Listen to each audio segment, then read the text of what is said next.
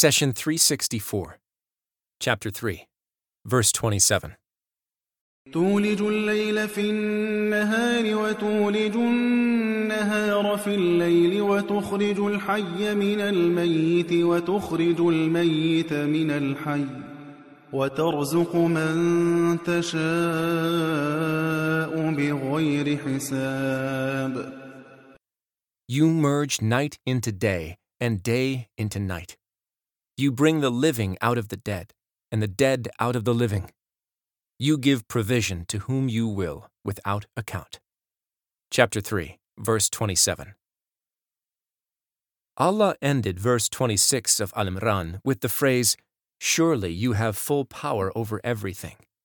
Then He gave us ample evidence of His power in verse 27.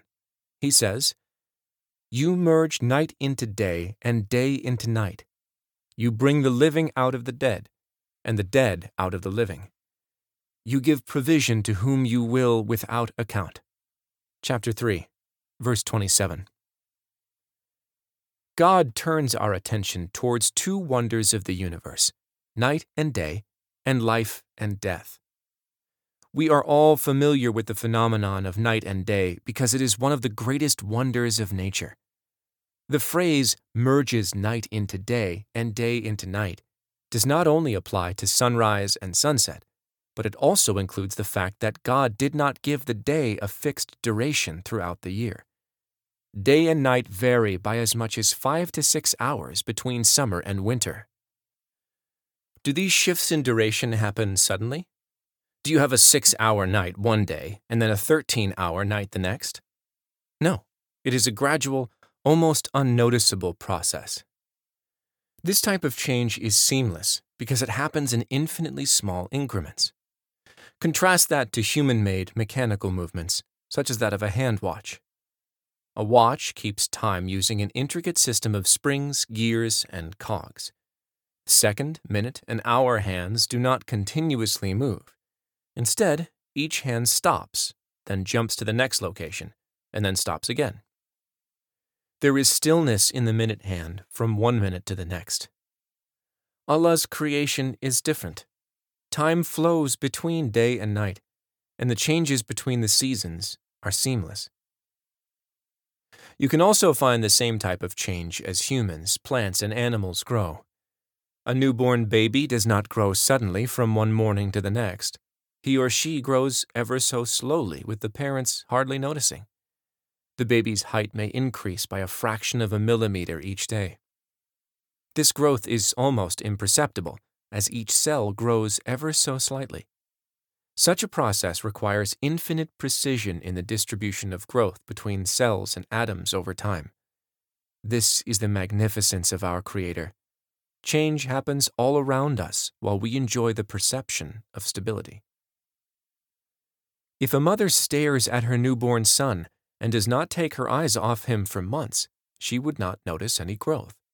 But if she travels for a few weeks, then comes back, she would immediately see all the changes in her baby. Here we should ask, why did Allah give us the examples of, "You merge night into day and day into night. You bring the living out of the dead and the dead out of the living," right after He spoke about rule, kingship, and authority? We answer that Allah drew our attention to His infinite ability to merge night into day slowly but surely, so that we do not despair. When you see an oppressive ruler established in power, or a civilization spreading injustice, rest assured that Allah will bring them to an end.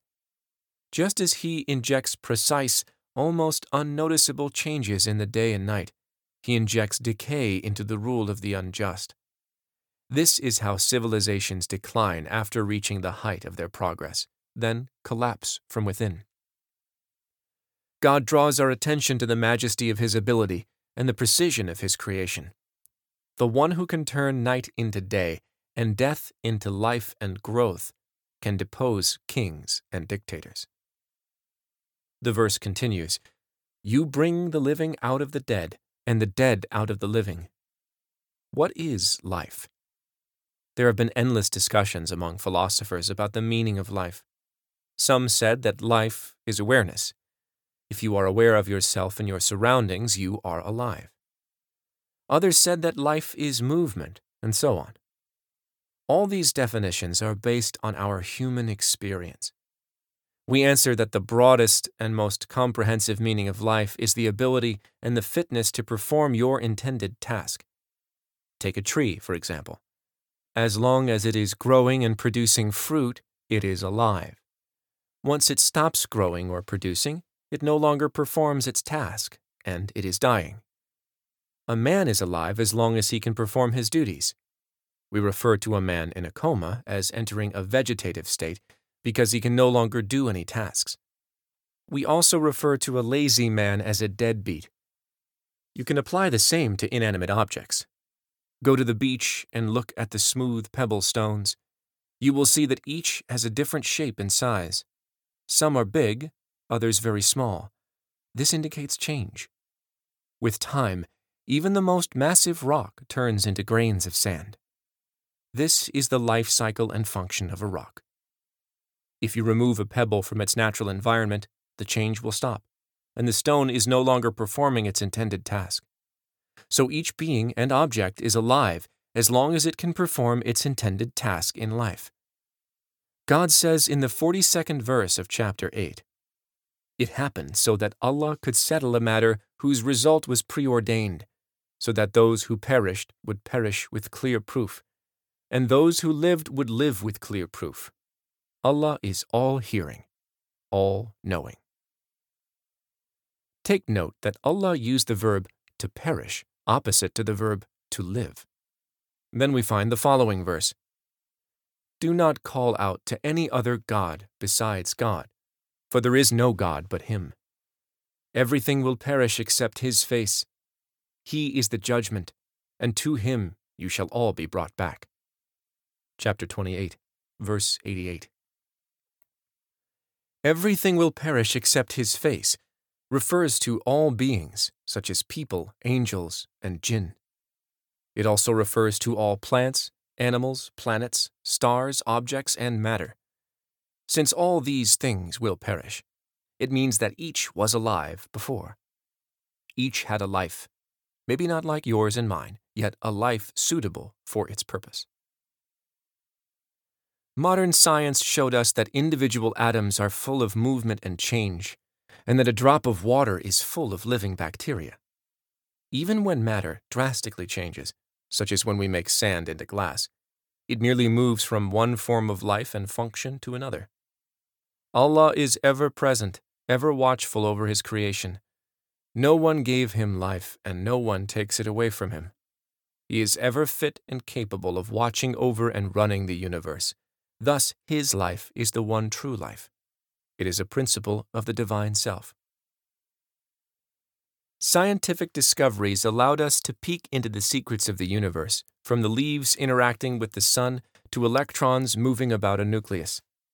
There is a difference in what the layperson sees and perceives as life, and what life means in the eyes of those who study science. A farmer in a remote village may not know that the dry and shriveled seed is alive, but he or she understands that God will sprout life out of it once it is sown in healthy soil. Now let's consider the atoms of the soil. They may not grow as a tree, but within each of them is an awesome amount of energy. If properly harnessed, the energy trapped in the atoms of a grain of sand is enough to power an entire city for weeks.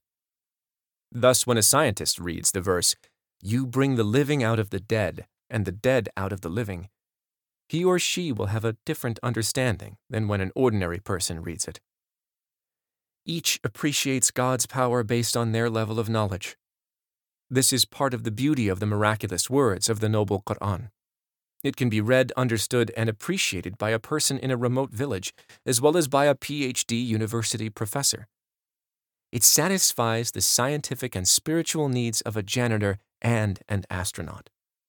This is the power of God's words. The messenger said, "My Lord, my people treat this Quran as something to be ignored." Chapter 25, verse 30. Do not abandon God's book. Please take a moment to subscribe. and to share with your family and friends. Visit us at www.QuranGarden.com.